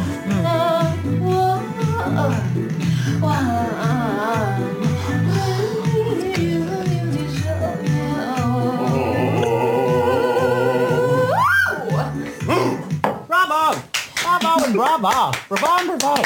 And then there were 4. Oh, yeah. I have a few ground rules I'd like to cover. Pertaining to? Shoot. No open mouth kissing. On the mouth. Pardon? Observed. Figging and cupping and light electro play are all on the table. But I do have soft limits on canine role play and mummification. Excuse me? Observed. No tushy play unless I ask for it. And I will ask for it. What? Observed. Now, once we get started, it is recommended that you do not look me directly in the eye. Safe word. Huh. Close, Glenn, but my safe word is... Once again? Oh my! Y'all are polyamorous. Bingo. Just by being in wedlock. Oh, that's a sin. I'm going to have to skedaddle. Tokyo sayonara for me. Where's that kitty? Oh man, and the callback too. Like, I don't think enough credit's given to that callback. Where's that kitty? Because he's doing the Tokyo sayonara. Kassie. I knew I was going to do that at least once in this episode. Go ahead. Always. Again, it's just showing how much fun McMurray and Mrs. McMurray have together. Like, I know it doesn't show a lot of her on her own, like some of the other clips I had chosen do, but it just shows how much they're on the same page. And not that I've ever done semi-erotic karaoke. That was a phrase I never thought I'd say in my life. If you have, it's okay. I have not. I'm not taking it off the list. I'm just saying I haven't. But I imagine the amount of trust you'd have to have and comfort that you have with your partner to be able to be singing karaoke in a completely different language, completely out of your key, and also in robes the whole time. Very revealing robes, yeah. Very Joyce is killing himself. I feel like that's Thursday night so for Kassie, them. you'd say you have a soft limit on semi-erotic. Semi-erotic karaoke. I've never considered it. What would be fully erotic karaoke? We'll save that one clothes they were wearing for TPS after dark because I don't know where that would be going. Oh, yes, you do. That was a scene from season 4, episode 5, the Letterkenny leave. I'm gonna. Al's like, we do not want an explicit rating. I'm just. I just want to save you there for Kassie's. Tanya, what did you think of that scene? Everyone just bounces off of each other so well. I love how Glenn's like, she sings like an angel. and and I didn't even realize that they were singing in another language until I think this walkthrough. It's hilarious. I love Gaylor. Oh my God, that woman taking off her earrings and given and that they keep on saying observed. And Glenn not quite knowing what the heck is going on. There was another time though, was there not, where Dickens was there, or was he already there in that episode? It's coming. Okay. Sorry. I'm like, I'm like, was he there in that one, or I couldn't remember. This is the hot tub one, but Dickens was not in this episode. Okay, there was more times because I thought that premature elaboration. Gaylor, but nice. Didn't Gaylor give the same ground rules on that one? No, well, you'll see in a second. But anyway, I love the commitment to the bit. 100% commitment by everyone in that scene. I would just love to watch those outtakes because although Lisa Codrington is I guess known as being one of the more difficult people to crack, but I can't see how she went through that and not at least crack the other people up when she's saying was it the butt play? And I will ask, I will ask. And then her safe word. Yeah. Which is just a sound. Freaking hilarious. Trace? Sorry to people's headphones. Oh, the funniest part with me is, it starts off with as Kassie said, semi-erotic karaoke. But it's the lesser known hit by that band that does Semi-Charm Kind of Life is the semi-erotic. Third Eye Blind. Yeah. Third Eye. But I love the practical pragmatism of the negotiation. I mean, it goes straight down. It's almost like, they're doing a real estate deal. Yeah. And, and like Tanya said, observed, and it's like, nobody's trying to really be overly erotic with it, unlike the karaoke, but it's, it's just like, okay, let's get this stuff out of the way and then we can get to the fun. But I mean, but just that turn on a dime is the brilliance of it, and even if she is drunk during that point, she's like, all right, we're discussing, and we're discussing like adults here.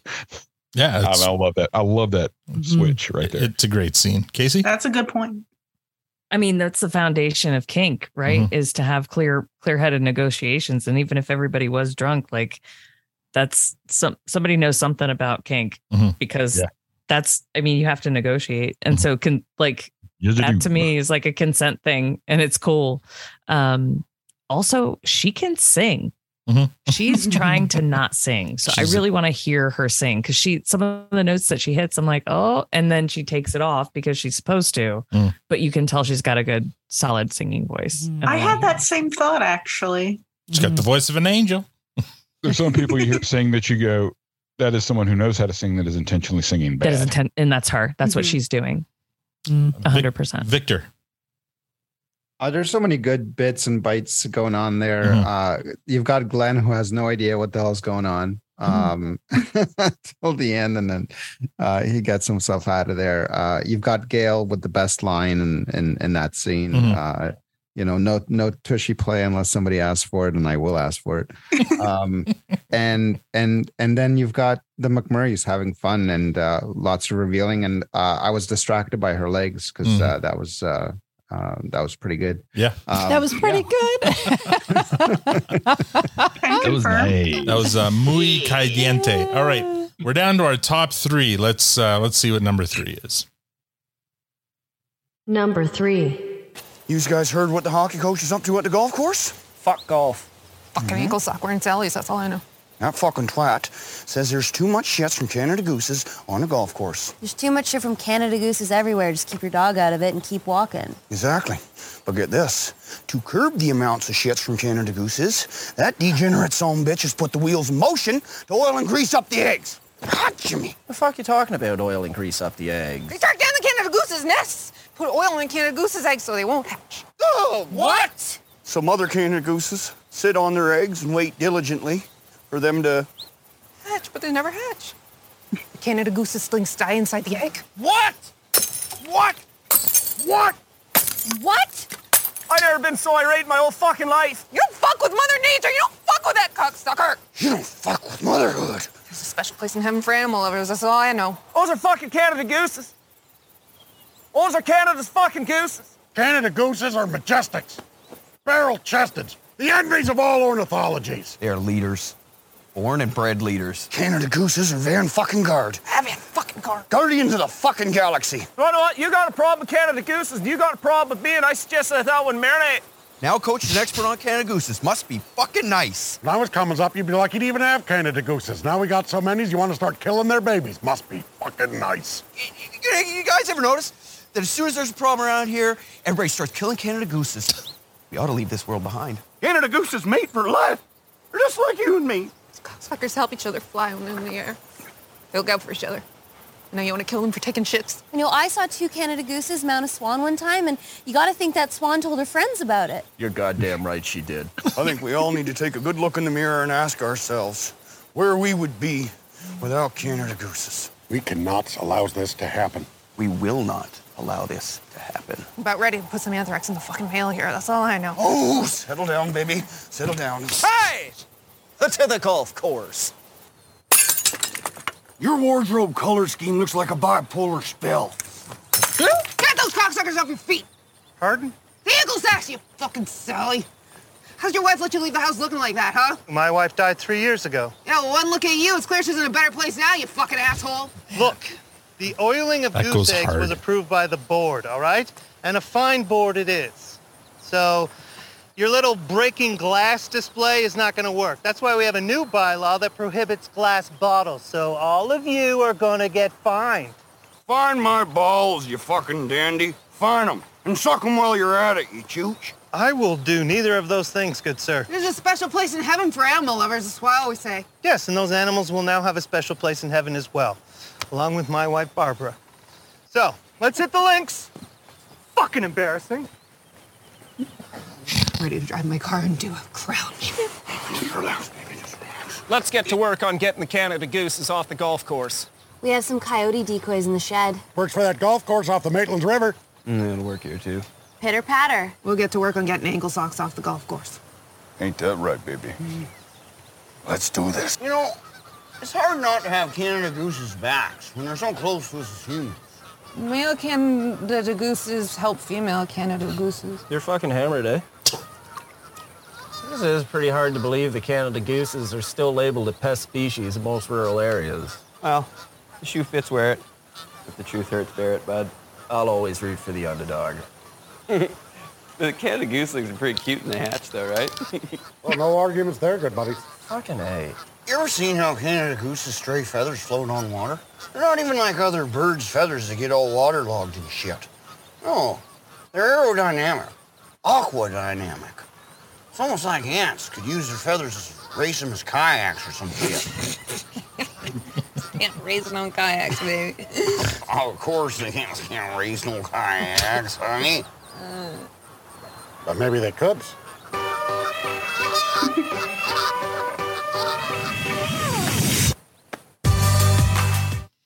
All right, that's from season 4, episode 2 of Fuss at the Golf Course. Like that needed an introduction. Kassie? So this is one of, I'd say, my top, I'm going to say 5 favorite episodes. And upon rewatching it, what actually makes it one of my favorite episodes is the level of passion that is being shown here. especially by Mrs. McMurray. The two things that I love how much she gets hung up on are the ankle socks and how, female Canada gooses help male Canada gooses, or vice versa, I should say. Ironic that I messed that up because I quote this episode nearly weekly. Just because I just love how insistent she is. She's so upset because, they mate for life. They're just like us. They help each other out. They help each other fly. And I think, it's kind of a cool, I guess, juxtaposition or comparison to their own relationship and how much they help each other and support each other. So I feel like when they wrote this episode, there was no other choice for who would be so outraged about oiling the goose eggs. It had to be Mr. and Mrs. McMurray. And I like that. Again, like Mr. McMurray had some good lines, but one of the things that this episode made me realize is how good some of the insults are that Mrs. McMurray comes up with. She cuts hard with one of them at least. Yeah. If they did a secondary talent show within Letterkenny, because I know they have the one episode for Letterkenny talent show. I would love to see Mrs. McMurray just get into a full-on roast battle, which I guess we see with International Women's Day. But it's such a great scene. So yeah, believe it or not, because there are other reasons why this episode is one of my favorites, but that is a big chunk of it right there. Sure. And I agree with Awesome when she says, I figured this scene would be your number one given Mark Forward's in it, but you know what? It almost was. And I'm like, I will never hear the end of that. That's all I know. And it's one of the longer clips, but it's a classic episode, one that gets referred to a lot by the community. The only thing that hits stands out to the whole episode's great, but that one line that she gives when he says my wife is dead, he said, well, she's in a better place. That's one of those gut punch lines. And the whole thing is great. We could have even included the scene where they're driving in circles with the golf cart, but basically would have been playing the entire episode back. So I wanted to do that, but I didn't want to do that to you. I know. So I appreciate that. Anyway, good pick. Trace. This one I liked because it showed, given the right cause and the right problem, that she can channel that drunken brilliance into something worthwhile. And it just gives another dynamic to Mrs. McMurray that makes I find it endearing. Some might hate it, but I find it endearing. Okay. I can see it. Absolutely. Kassie? That's what I always say. This is one of my favorite scenes just in general from an ensemble standpoint. But the lead up and the emotion that they have when they're talking about the Canada Gooses is really sweet. I really like that. And then to flip that and see the anger, I like that. I like hot and cold. She's ready to send out the anthrax. Victor. Yeah. Hilarious. Yeah. So first I think we need to, again, just snicker at the hard grass. And the bottles breaking with such ease on grass that I challenge you to try and do that in real life and make it break. So I'll bring the superficial to it again, since you guys brought all this sappy stuff. While they're talking about the gooses, I saw the Wind in a bit of a brawling match with Miss McMurray's top, and I was wondering who's going to win, and so I was a little distracted by that, and I enjoyed that scene as well. Oh my! Okay, and can I just say before we go on? Sorry, I didn't mean to interject, but in terms of great undressings, dressing down of different characters in roast battle sort of situations in this series, obviously we have Tanis talking about Stuart, but this has got to be up there. This has got to be in second or third place. Yeah.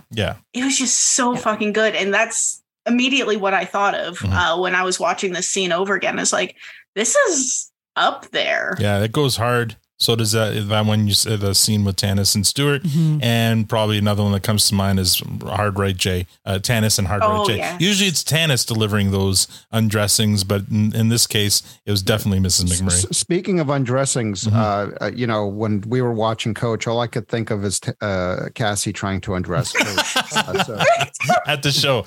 No, she was trying to dress him, wasn't she? Wasn't she trying to help him? Yes. Well, that was the plan, but it ended up working backwards. So go figure that one out. So she was living out her dreams, was she? Oh my God, I was not expecting this to happen on a Mrs. McMurray episode. Casey. But sorry, not Casey, Tanya. Tanya.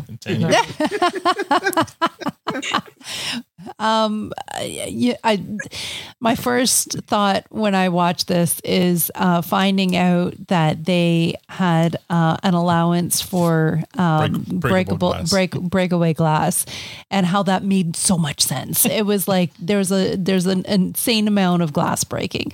The whole season, not just this one episode, the whole season. But in this one season particularly. Especially this episode. Yeah, for sure. She gets all fired up, and rightfully so. And a lot of great lines came from this one. Unfortunately, the ants riding on sea-doos, kayaks, and the feathers at the end there wasn't one of my particularly fond ones, but wasn't your favorite cold open? Wasn't my favorite cold open. No. It's a great episode. She does hit hard, which I don't usually appreciate, but he did dirty play, and so she gave it back to him. All right, here we go with number 2. Number 2. McMurray's, Rosie. There's a leaked nude of my cousin circulating around town, and we're looking for who's behind it. Oh, so what are we talking about here? Tits? Beaver, a little beaver cleaver. One of them over-the-shoulder shots into the mirror with a little bit of backside? Tits and beef. Oh, did you see her split? Maybe one of those bend-over shots into the mirror, you see a little peek-over split. Yeah, a little split sampler. A little split sample bladder. A little split mangler. You. Well, who's got it? Oh, let's have a little peekaboo, that's what I always say. If it wasn't sent to you, it wasn't meant for you. Well, let's have a cocksucking gin and tonic then. So you haven't seen it? Well, not yet, but the suspense is killing me. Now, baby, don't get your hopes up. You know what they say, the bigger the build-up, the shittier the movie. So you don't know who leaked it? No, but if I was yous, I'd be looking directly at Jimmy Dickskin. What do you have against Jim Dickens? He's too tall, that's all I know. Too tall to be trusted. Don't believe a word he says. It's all tall tales. He was the last one to crawl out that skin slice, so don't you stand here waving your fingers at me. Jim Dickens is a good guy. With values. He would never do anything like that. Even a broken clock is right twice a day. Huh? Do the math. Do you have anything to say to that?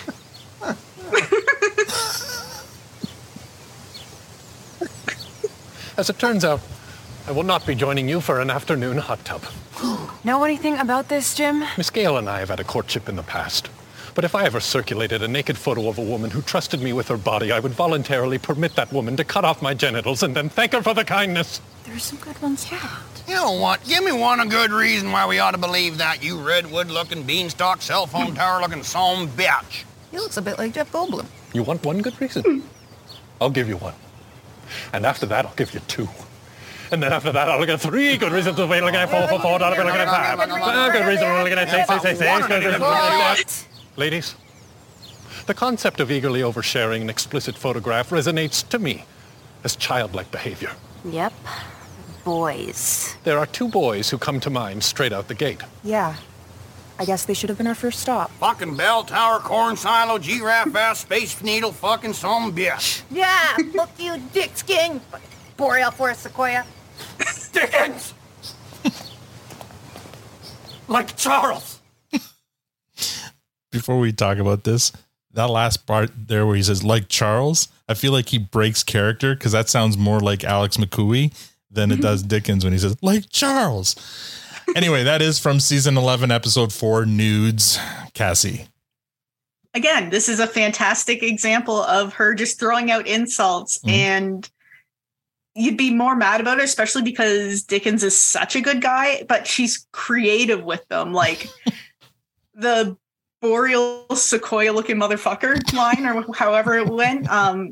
That always gets me. I know it's coming, and it always gets me. And I guess like Mr. McMurray is also, throwing out some really great insults, but I think most of them do come from Mrs. McMurray, and it's a chance where she may not be fully standing on her own, and both physically and in terms of her insults. But yeah, I could just sit back and watch her make up insults all day. It would be hilarious. And yeah, I just really, really like it. It's no deeper than that. It's just very funny. It's a hilarious scene. Trace? Yeah, it was a pretty good scene. That wasn't exactly like my favorite exposition of the McMurrays and all that stuff, but the arboreal rainforest sequoia motherfucker is a great line. Yes. Very good. Kassie? Yeah, same. The physical comedy is here too. I like the subtle stuff. I devour her when she's on screen with my eyeballs, because she's got so many little things that she does with her body while she's speaking that are really artful.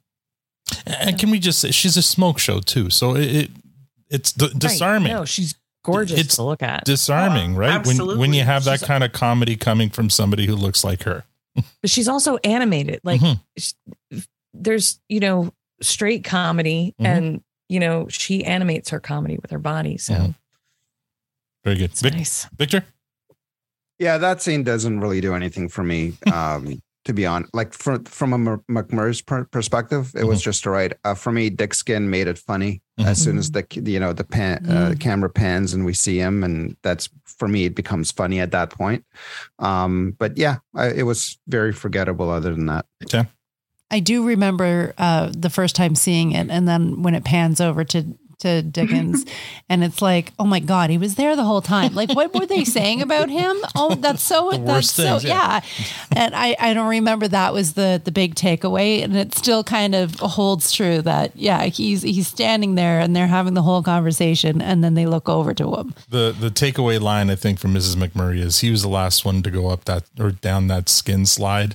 I mean, that's just graphic and crude and just all sorts of wrong, but really, really funny. All right. Just okay. Not that funny. I thought it was funny. Would you ever come up with those words yourself, though? The skin slide? Really? Like, I've never, no. Like, who comes up with, it's almost like you need a split personality to write for her. Because, like, where are you getting that stuff? Kiso's mind and probably a little bit of Trevor Risk in there. And actually, sure. We've left Trevor out of this conversation, and I think that's a gross oversight. Probably. That's fair, yeah. And there's another writer, a female writer, I forget her name. I've been following her on Instagram, and she, I can see her coming up with a lot of these lines too. She's prominent in the Canadian roast battles, and she's really crude as well. She can be. So I wouldn't be surprised if she writes a lot of McMurray's, Mrs. McMurray stuff anyway. I'm my bad for not knowing her name off the top of my head. I will have it for next time though. All right. We're at our number one. Are you guys ready to see what Kassie picked for her number one? Here we go.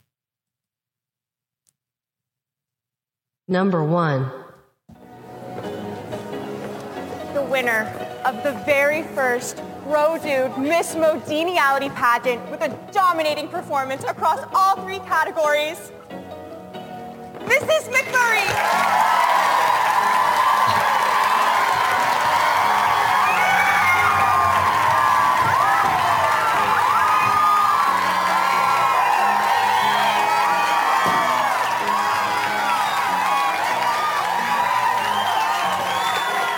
As you all know, everything I do in life, I do gracefully.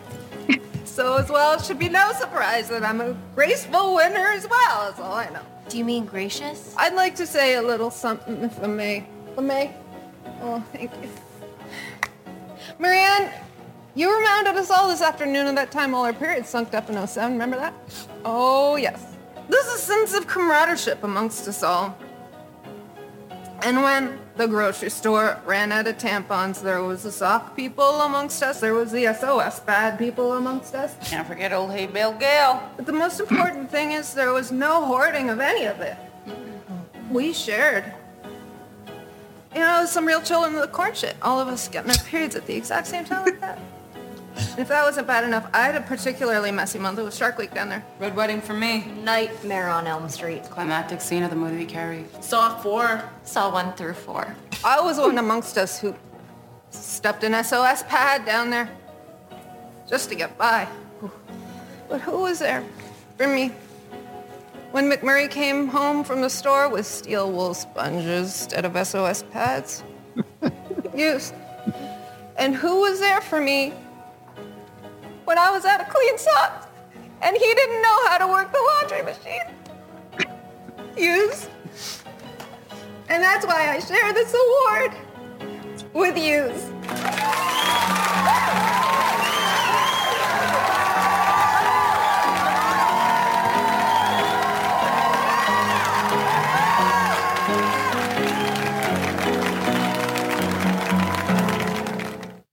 All right. That is Cassie's best Mrs. McMurray moment. Yes, I already said that. That is International Women's Day from the end of season 10, between season 10 and 11. Kassie, talk about that one. I think this scene really sums up Mrs. McMurray. And it's one of the few times we actually get to see her stand completely on her own in a scene and carry that scene without like a lot of input from anybody else.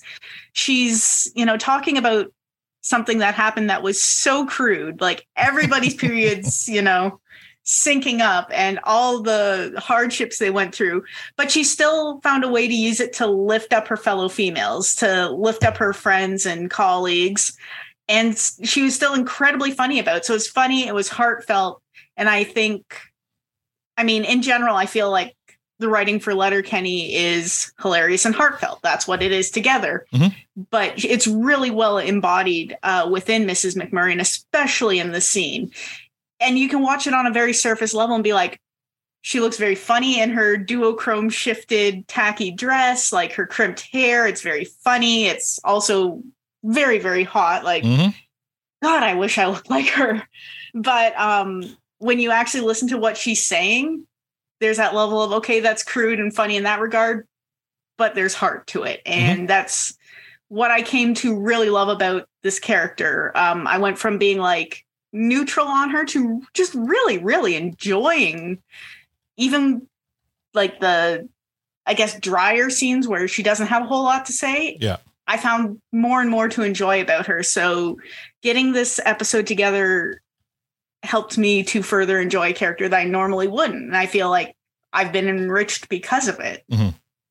Yeah. And I agree on the chat. The report card chirp from this episode was the best, the best one. Kassie.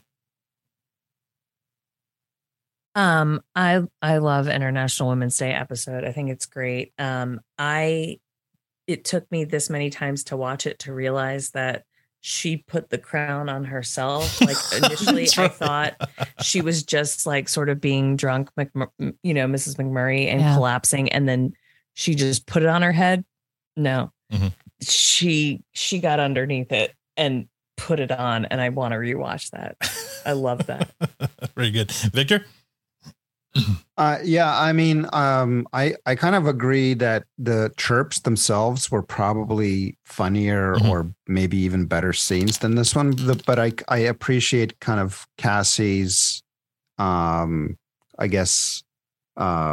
explanation of the scene and kind of what it meant to her and how she kind of grew to appreciate her character based on that. So I get that. But for me as a scene, it's just another scene. And I think that her chirps were definitely funnier. But in the whole episode, she is standing on her own. She isn't attached to McMurray's arm and stuff like that. So it is a good showcase of her character on her own for sure. Tanya?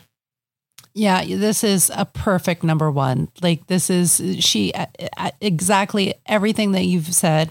She's standing on her own. She's bringing in the girls, and I saw it for the first time too, her putting the hat on herself and just like snaking in and under to get it on. And she's brilliant. It's truly a great scene to showcase her skill and what she brings to the show. Yeah. Trace. I liken this one to like in a basketball, like a bench player comes off the bench and just goes off for 25 points. You know, you weren't expecting it. But when it happens, you find yourself rooting for the character. Yeah. And it really makes you like, yeah, go Mrs. McMurray, go, you know, and you just, each scene, she just keeps amping it up. And it's like, it's a perfect example of, you know, the beauty of Letterkenny and becoming fully an ensemble piece that anyone could take the ball and run with it. You know, this was her episode and it was great. And I remember that on this episode when y'all ranked it, she of course got the MVP. Yeah. And yeah, deserved it 100%. Yeah. But in a self-serving moment, I want to go on record and you can check the tapes on all the other ones.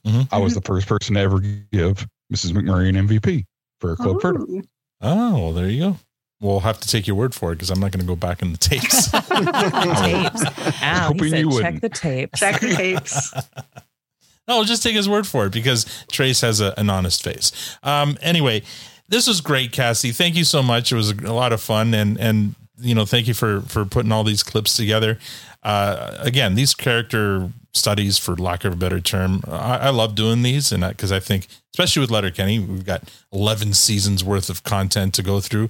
Still looking for people who are brave enough to try, you know, take a crack at some of the main characters like Wayne or like Derry. I mean, I don't mind if people team up. Like we had, what was it? Mike and Liz teamed up to do Best of Tanis, was it? Yes. So that's, if you guys want to do that, let me know because these are a lot of fun.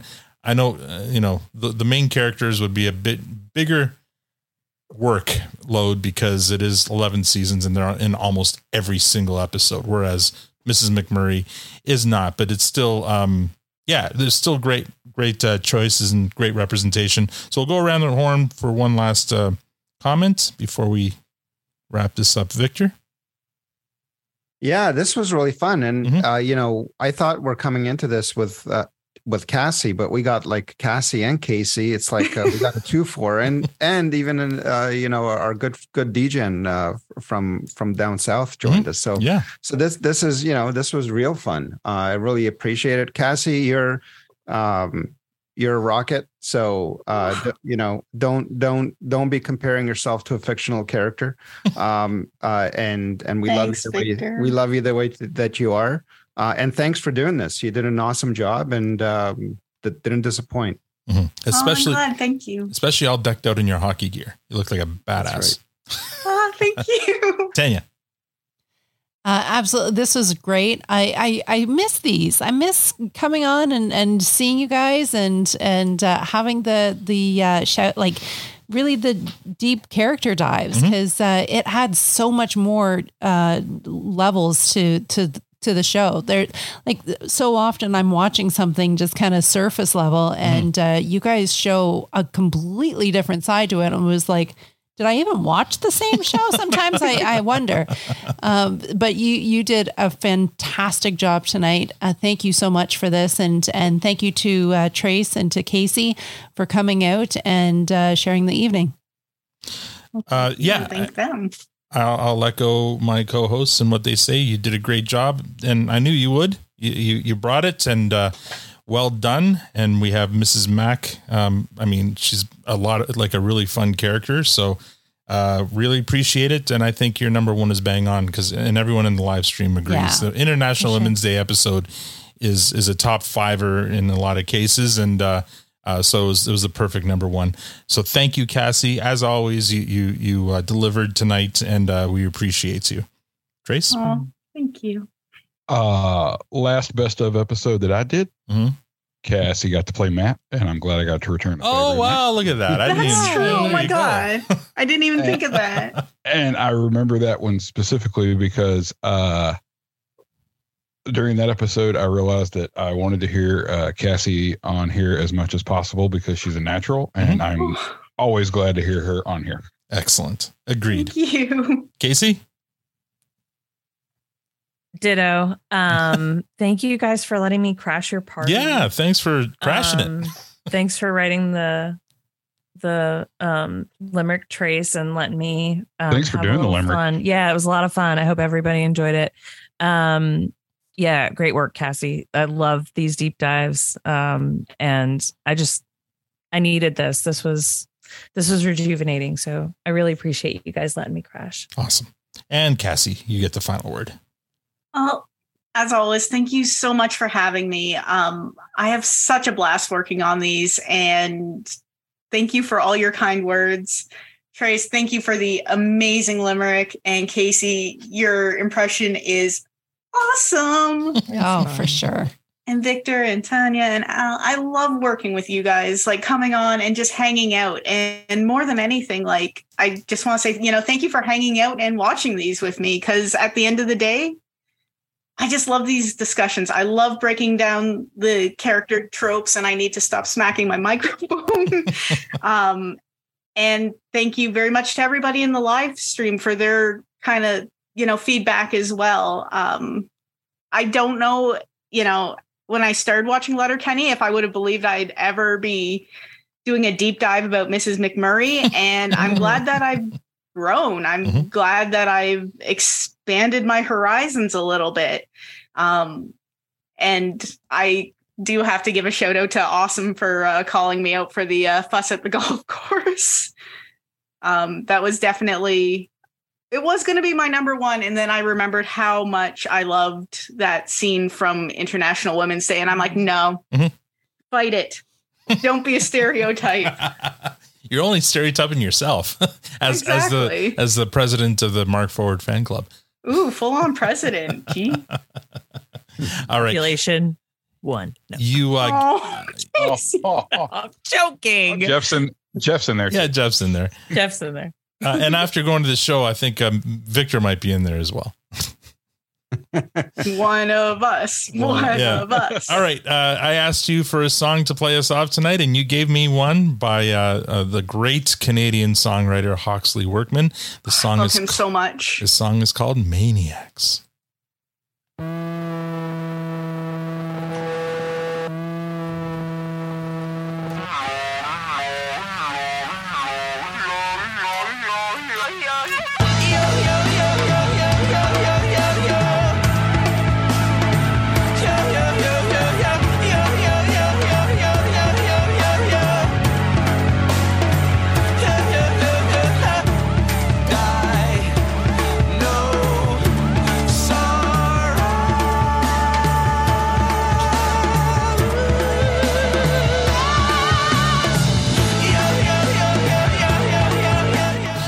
That's all we have for this episode. Next week, we will be holding our first ever Universal Brawl draft with our buddy Chad. You're not going to want to miss this one. Don't forget, you can use a promo code PRODUCESAN for 20% off any purchase on diabolicalcoffee.com. And if you'd like to support this podcast, please tell a friend. Also, follow us on most social media outlets at ProduceSanPod. You can now add Blue Sky to that list. And thank you for joining us. We're now going to kick back some more cocksucking G&Ts at the after party. On behalf of Kassie, Trace, Kassie, Tanya, Victor, and myself, thank you for listening and have a great week. So